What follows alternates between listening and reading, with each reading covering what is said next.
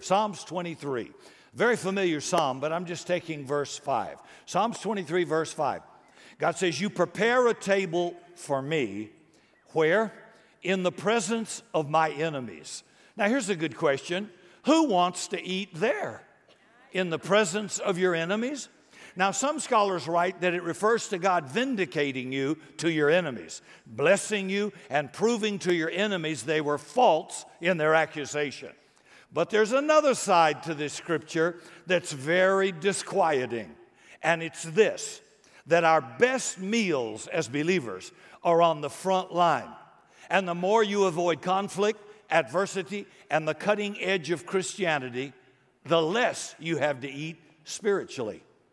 The safe Christian is a boring Christian. The no-risk Christian is the highest risk Christian. Because that life devoid of struggle, devoid of adversity, is a life devoid of reward, of meaning, of advancement, and growth. An adversary is absolutely vital to your growth. You won't get muscles at the gym if you don't push weight. You won't build strong faith if you don't fight. The Bible says, fight the good fight of faith. The Bible says, submit to God, resist the devil, and he will flee from you. All through the scriptures, it talks about spiritual life and spiritual warfare. I want to talk to you about adversity, the breakfast of champions. Did not Caleb say about the adversaries in the promised land, we are well able to take this land. They are bread for us. Spiritual nutrition. You won't grow sitting on a church pew. You're going to grow when you face life, marriage, children, money, health, a vision, a purpose, a destiny, and brother, you got to fight for it. The Bible is, you were born not into a nursery, but to battlefield earth. And if you got a comfort zone, you'll never get a miracle. You always get one when you need one, and when you need one is when you take a risk. Enemies create movement. Your present will become permanent without an enemy. Israel would have remained in Egypt if Pharaoh hadn't made it necessary to move. Enemies will unlock your imagination. Enemies will expose your weaknesses. Oh, you didn't know. You thought because you knew a verse of Scripture, you had it down. And then the attack comes and you find out you're not so hot. Cowboys won 3 in a row and thought they were pretty hot, then lost 2 in a row. So an enemy will help you, if you don't know, find out where you're weak. Enemies are the gateway to significance. When you run from an adversary, you delay promotion. Your significance is determined by the enemy you choose to conquer. And everybody, sweetheart, gets an enemy. You will only be known for the enemy who conquers you or the enemy you conquer. Friends create comfort. Enemies create promotion. David would remain unknown, uncelebrated, if it hadn't been for that 10 or 12-foot ugly giant named Goliath. When an enemy shows up, promotion is being offered. That is incredible, isn't it? The kind of enemy you're willing to overcome determines the reward you receive. No risk, no reward. You watch the Olympics, people who attempt high, difficult dives or difficult maneuvers, or they ride the baddest bull at the rodeo, get more points if they're successful because what they attempted was of greater challenge. It's amazing how we settle for good enough is good enough. Gag me. Really. Try that in marriage. Try that in life. Good enough, that's like duct tape. Bondo. That's not real. That is a crummy life. God has an abundant life for everybody here, and it's a great future that God has planned for every one of us. I know the plans I have for you, says the Lord, to do you good, to give you a hope and a promise and a future. So God has no little plan for you, but you're going to have to engage in some risk and some fight. Champions don't eat a non-eventful life, a non-eventful life. No. They learn to eat the attack of the enemy and humiliating the enemy by turning what he meant for your destruction into spiritual nutrition, making you a greater person of God than you were before. God wants to strengthen you, and He can't make you a champion if you don't fight. So you have to have an adversary to grow. Lazarus is mentioned in John 11. He's dead. Let me ask you a question. What do you know about Lazarus before the devil killed him? I'll tell you how much you knew. Not much. In fact, Lazarus was not even a key player in the gospel story till Satan messed with him. If the devil had left Lazarus alone, he'd have lived to a ripe old age, probably devoid of any major contribution to revival in Jerusalem. Nah, but Satan couldn't leave well enough alone. So why did he make Lazarus sick and kill him? I believe out of sheer raw spite, because Lazarus and his two sisters were close friends of the Lord. So he became a military target. But there's something in this everybody has to understand. A lot of people think of Satan as clever, all-knowing, all-powerful. He is a formidable foe. But he's got a stat sheet on your weaknesses, and he knows what to do to mess you up. And he's got a complete profile on you. Now listen, he can't read your mind. God knows the thought and intent of the heart. Satan reads your words. He can't read your mind. And he'll back you up for generations in your family line and in your life, listening to you mouth. And he got a whole profile on you right out of your mouth. But here's the real story about Lazarus. Satan messed with him not out of military wisdom, not out of any good strategy, just out of emotional spite. So in the attack on Lazarus, we see no foresight, no long-range goal, no environmental impact report or study. But the moment Satan marked him, Lazarus goes from total obscurity to unbelievable influence. Satan had just unintentionally created a monster. That was not his plan. And here's my first point this morning. When Satan attacks you, he runs the risk always of creating a monster. And he needs to know that, because that which hits the fan is not evenly distributed. He needs to know that. So what did Lazarus become because of his resurrection? Well, instead of being a sleepy friend and a distant associate of Jesus, he becomes a central figure in bringing Christ to fulfillment of prophecy, so that all of Jerusalem is in an uproar, putting palm leaves down for Messiah, and a city is shaken and changed. That was not what Satan had in mind, but that's exactly what happened. See, when you come back from the dead, people get out of your way. People listen to what you say. People are curious about you. You attract attention. When you go through a trial, when you go through a struggle, and the Bible says in this world you will have tribulation. I don't care how nice, moral, clean, how much you pray, serve, you will have trouble. But be of good cheer, he says, I've overcome the world. And while you're going through it, people are watching. People were watching that. People he didn't know. People who didn't know Jesus, they were watching. People are watching your struggle. You have more influence than you can imagine. God's working on a lot of people, not just you, through this trial. So you want to be faithful in it so you can be more than a conqueror. In John 11:45, then many of the Jews who had come to Mary and had seen the things Jesus did believed on him. John 12, verse 9, a great many of the Jews came to see old Laz. Yep. And many of the Jews went away and believed in Jesus. So what did the devil learn from old Lazarus? Nothing. Zip. Nada. Zero. I mean, the learning curve's not there. Because did not the resurrection of Lazarus from the dead portend some events that might be negative to come? I mean, there are certain people, Satan, you ought not try to kill because they come back. Now the Son of God is the target of the devil. He's moved from killing Lazarus to killing the Lord. Bad move. His demons try to tell him over breakfast, boss, don't do this. Remember the Lazarus deal. Now, we're not talking about a little microscopic human being, boss. This is Messiah.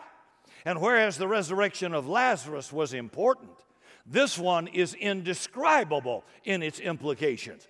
You know, raising Lazarus from the dead was like a cigarette lighter. The resurrection of Jesus Christ is a hydrogen bomb. But did Satan learn? Did he stop? Nope. It says he provoked the elders of the Jews to take Jesus with cruel hands. And now we see Jesus in the grave. And the devils learned nothing, knew nothing, gained nothing. Yet he persists in his attack. And what he ended up with was not a mere human coming back from the dead like Lazarus that would win a city, create stories that have lived with the devil to torment him for centuries. And every time the Bible gets read, Lazarus' resurrection gets told. And the devil's action created hundreds of sermons and an infinite number of rejoicing services just like this one. But what did the resurrection of Jesus Christ do? It took the keys of death, hell, and the grave. It kicked the devil's teeth in. It created a power that would ultimately fill the whole universe. It put Christ at the right hand of God the Father, and the devil learned nothing. Zip, zero. That same lack of learning is evident in arresting the apostles. Every time he arrested an apostle, the retribution was severe. The first one he got was Peter. Put him in prison. An angel let him out. The report came to the church. Great testimony was given, and Satan learned nothing.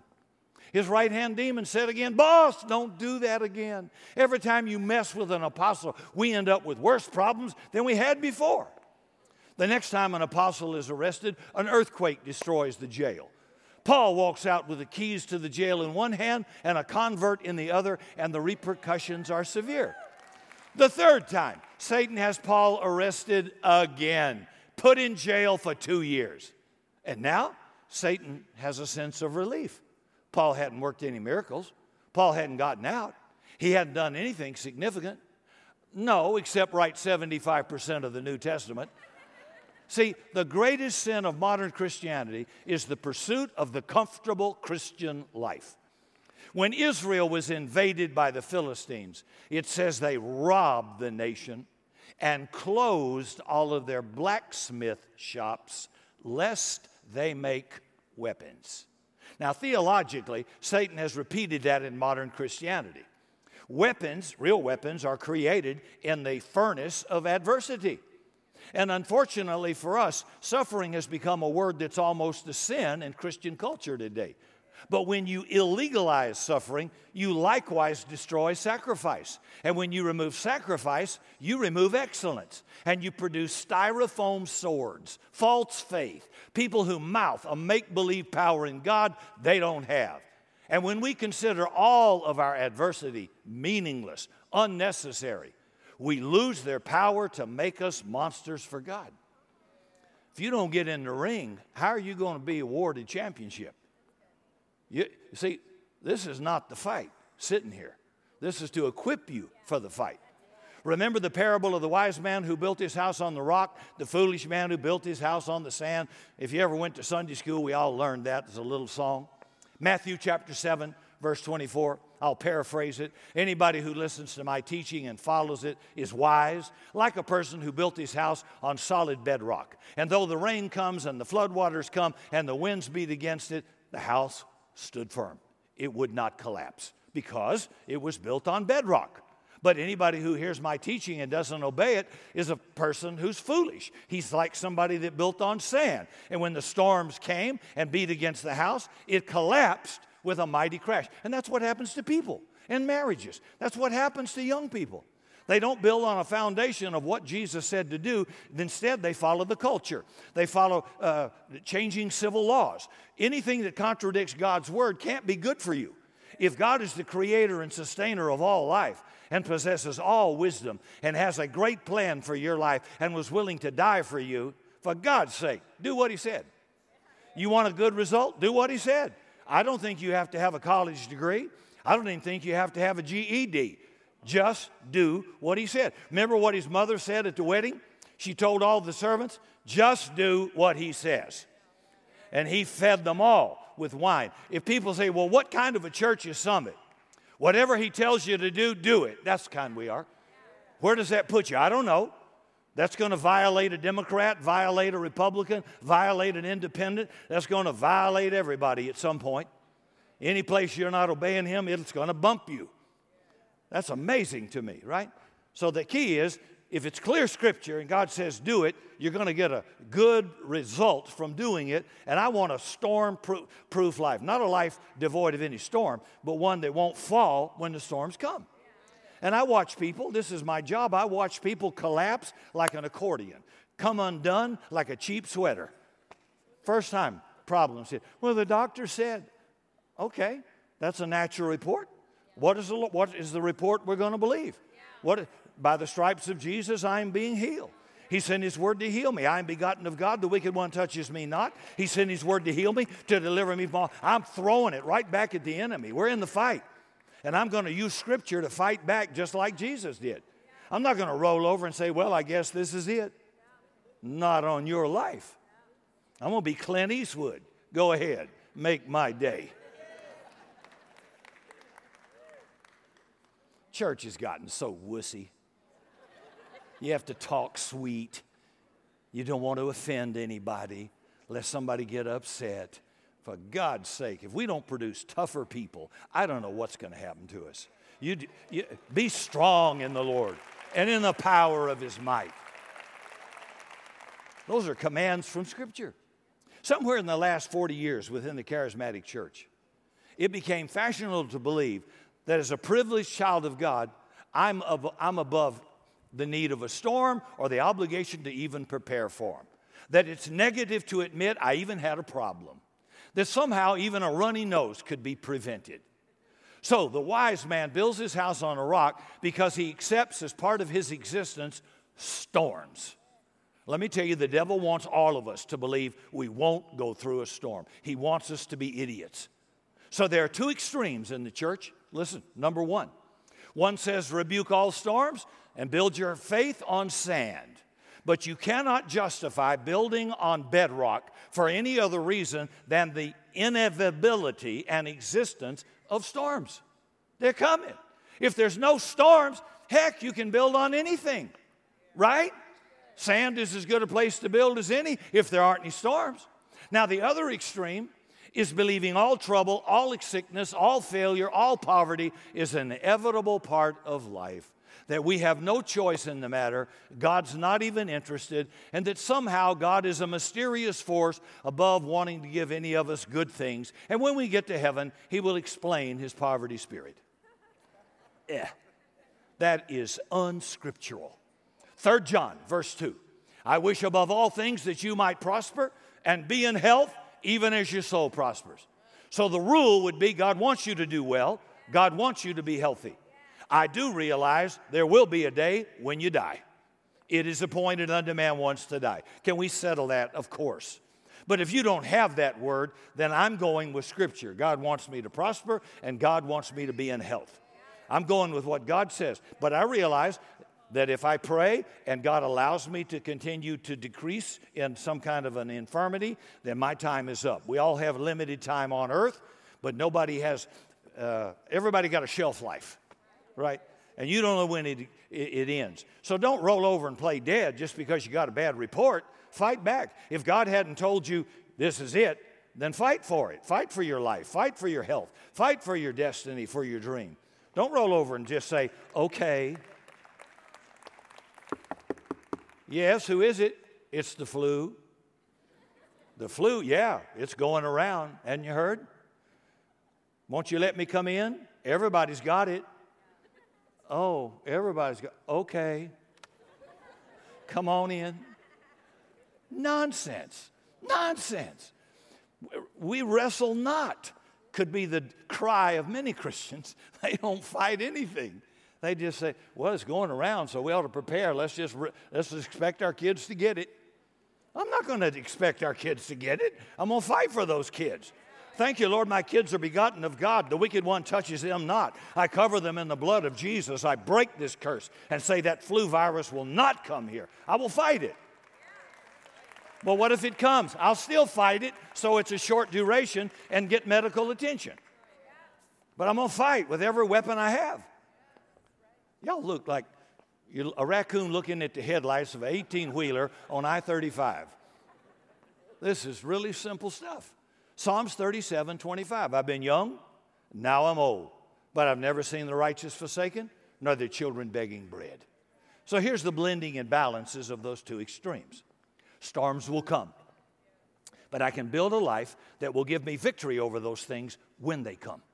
I don't have a choice over what will come, but I do have a choice on what I will build on, where I will build, how I will store up, and how I will react in my attitude.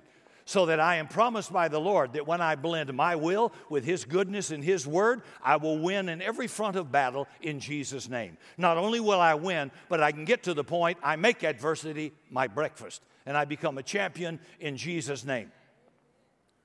I mean, who you want to talk to in trouble? You want to talk to somebody that's never been tested? You girls going to have a baby, your first baby? You going to talk to some little Barbie doll? No, I'm going to talk to some woman that looked like an 18-wheeler ran over her, and she got tread marks, stretch marks, and 3 or 4 kids. I'm going to say, tell me what to expect. I'm not going to go to my broke uncle who's broker in the 10 Commandments and get financial advice. And that's what Christians do. Nonsense. I'm going to get somebody with proven achievement in the area I'm in a fight with. And so when you go through a battle and win, you've got something to share with somebody to strengthen and encourage them. Now God says, don't waste it. Now I suspect the Apostle Peter had a fear in praying for the crippled man at the gate beautiful. The Lord had already marked Peter for martyrdom. How would you like to get that word? Everybody wants a word from the Lord. Well, God told him, you're going to be crucified upside down. Well, Merry Christmas. Praise the Lord. And that's the word God gave him. Now, Peter was impulsive, but he wasn't stupid. He knew when Jesus' controversy began, when he began to pray for the sick and see miracles. So Peter could foresee that the man at the gate beautiful begging would get up and walk if he prayed for him. Revival would come, and so would horrible persecution.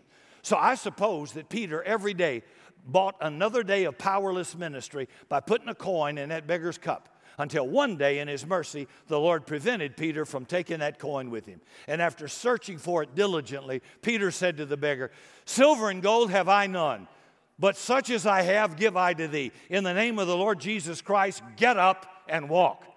And he did. And that safety Peter had sought, the false security of a non-committed life, now didn't mean anything to him. So the crippled man walks. Peter goes to the next level. They arrest him as he suspected. But instead of finding the fear and disaster, he's turned into a monster by Satan's attack. And now Peter tells the officials of the city he will not stop speaking the things he's seen and heard from the Lord Jesus. When Peter decided to call the devil's bluff, he found the grace and the glory of God, and a great movement of God was released.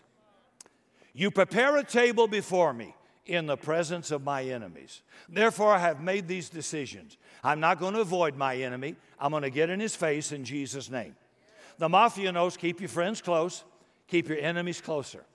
The Bible says we wrestle not against flesh and blood. Ever wonder why wrestling, that model of combat, was chosen for us in our fight with the devil?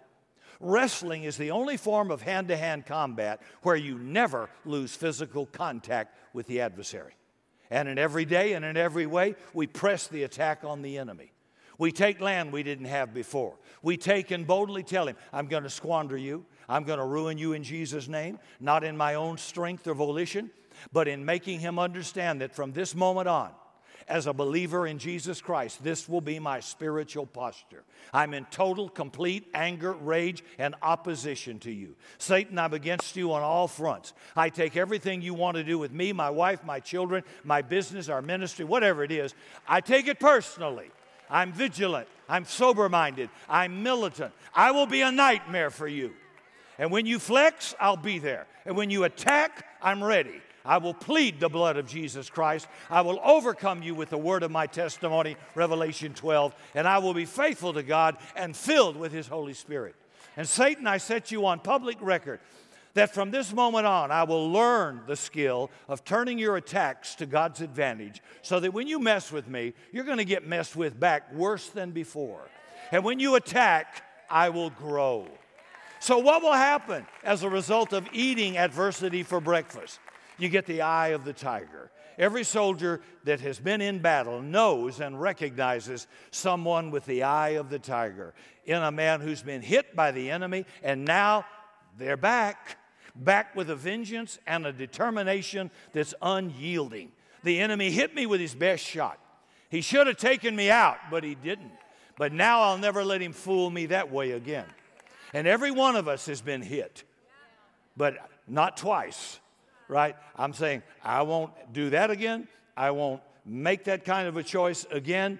I could have been killed. I didn't, but I'm back. I'm smarter. I'm wiser.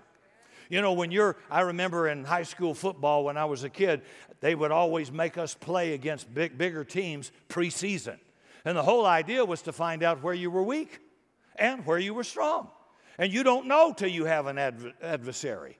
And so you come back after getting beat up and you strengthen what was wrong so you can now compete competitively and perhaps win against that adversary.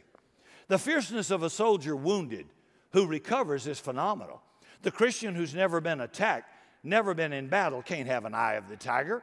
And you can tell when they're a hollow, wimpy counterfeit of somebody that's been to the rodeo and got a T-shirt. See, the 3 Hebrew children were friends before they went in the furnace. But how many know they had an incredible friendship when they came out of that furnace? You talk about male bonding, it's going on in that furnace. Woo! And so one of the nutrients of the breakfast of champions is you get the eye of the tiger. You also get another gift, a weapon. A weapon. You get something new in every attack. When a 17-year-old boy named David attacks a 12-foot giant named Goliath, he hits him with a pebble with his slingshot. This was not Goliath's view of how he would go out into eternity. And how was he killed? Oh, not by the rock. It knocked him out, but didn't kill him. Goliath, Scripture says, died by his own sword. David killed Goliath with the sword of Goliath. Now whose weapon is it? It's David's.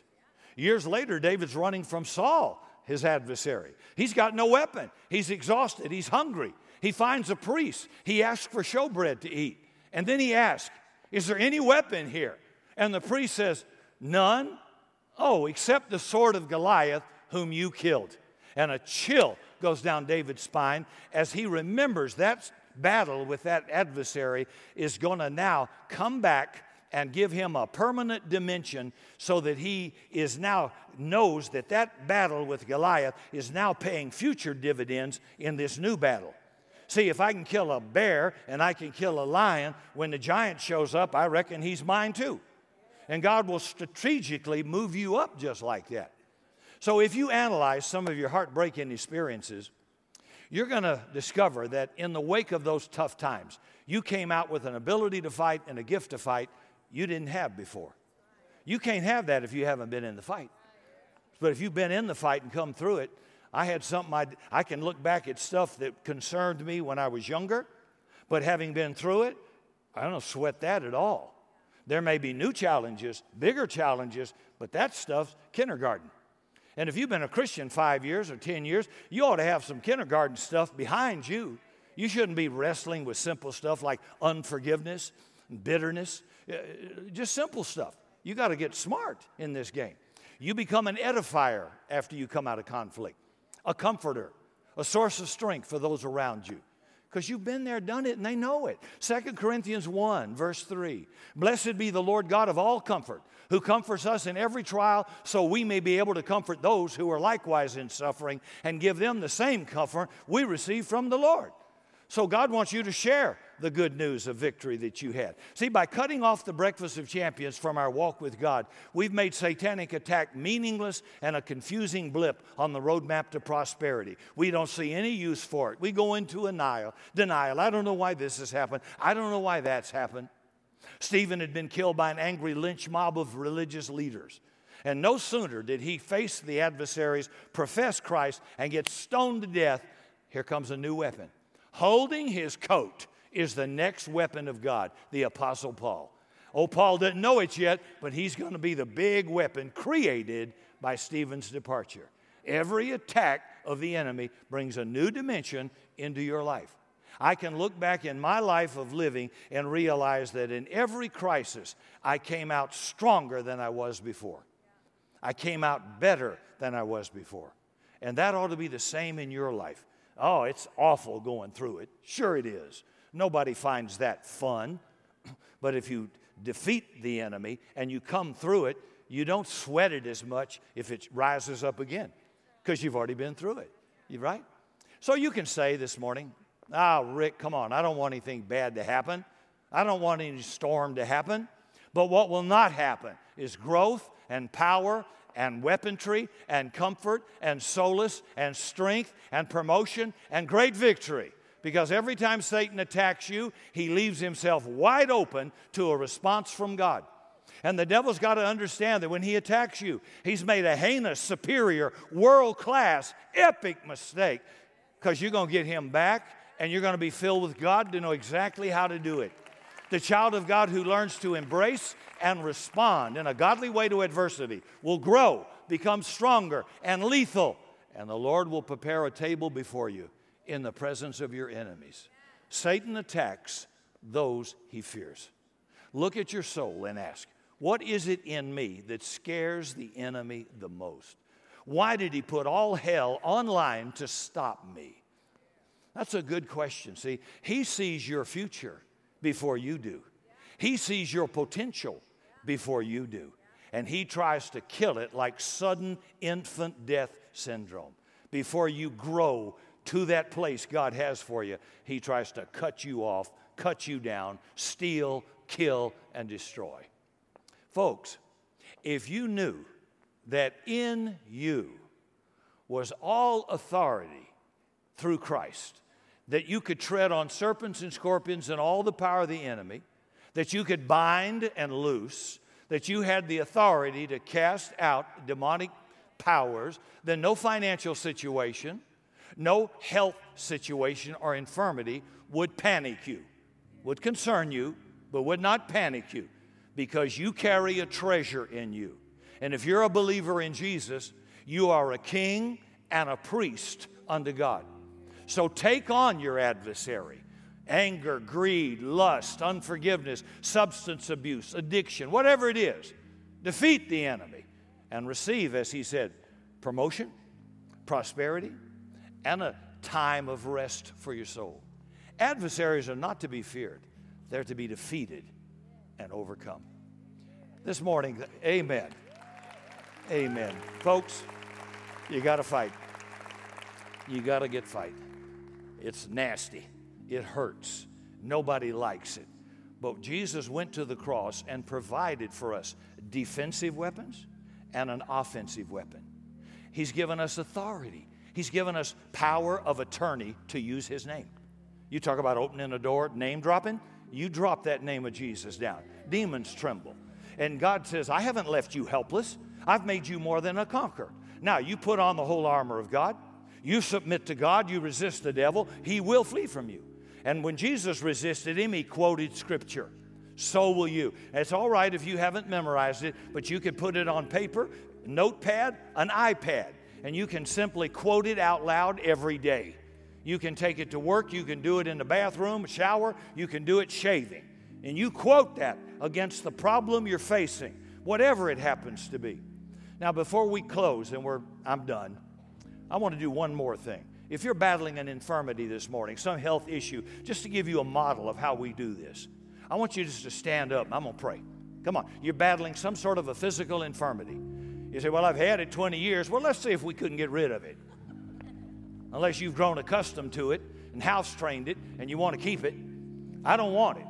I don't have to keep an inherited curse in my genetic line. Jesus redeemed me from the curse that the blessings of Abraham may come on me by being made a curse for me. So I don't need a curse, but if I don't resist it, it's like a thief. He'll come in my house and he'll take everything I've got. It's illegal, but he wasn't resisted.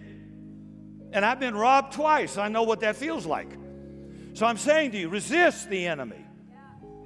So I'm going to pray out loud. And I want you to pray out. Don't mumble. Pray out loud.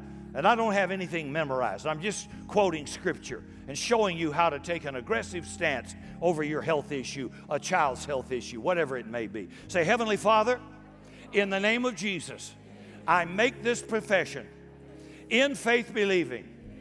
By your stripes, I have been healed. Your words are life and health to all my flesh. I am begotten of God. The wicked one touches me not. By the stripes of Jesus, I am being healed. I shall be healed. In the name of Jesus. Lord, I take authority over infirmity, disorder, sickness, and disease that has touched my body. I rebuke it in the authority of Jesus' name. I command it to go. I command the disorder to stop. I break the curse that's come through my family into my body in Jesus' name. You have no legal right to me, and I rebuke you and resist you in the name of Jesus. Greater is He that's in me than he that's in the world. I put you on notice, Satan, that I am the temple of God, that I will fight you, I will resist you. I believe for my body to come under the authority of God. Every gland, every organ will function in the perfection that God created you to function. And I rebuke disorder in Jesus' name. I rebuke high blood pressure. I curse cancer. I say those cells will not grow, will not divide, will not multiply. You will die. I hold the blood of Jesus, the name of Jesus, against you. Lord, thank you for healing in my body. Thank you for victory in Jesus' name. Now somebody shout amen. Come on. Thank you, Lord. Thank you, Lord. For more information on Summit Christian Center, visit summitsa.com.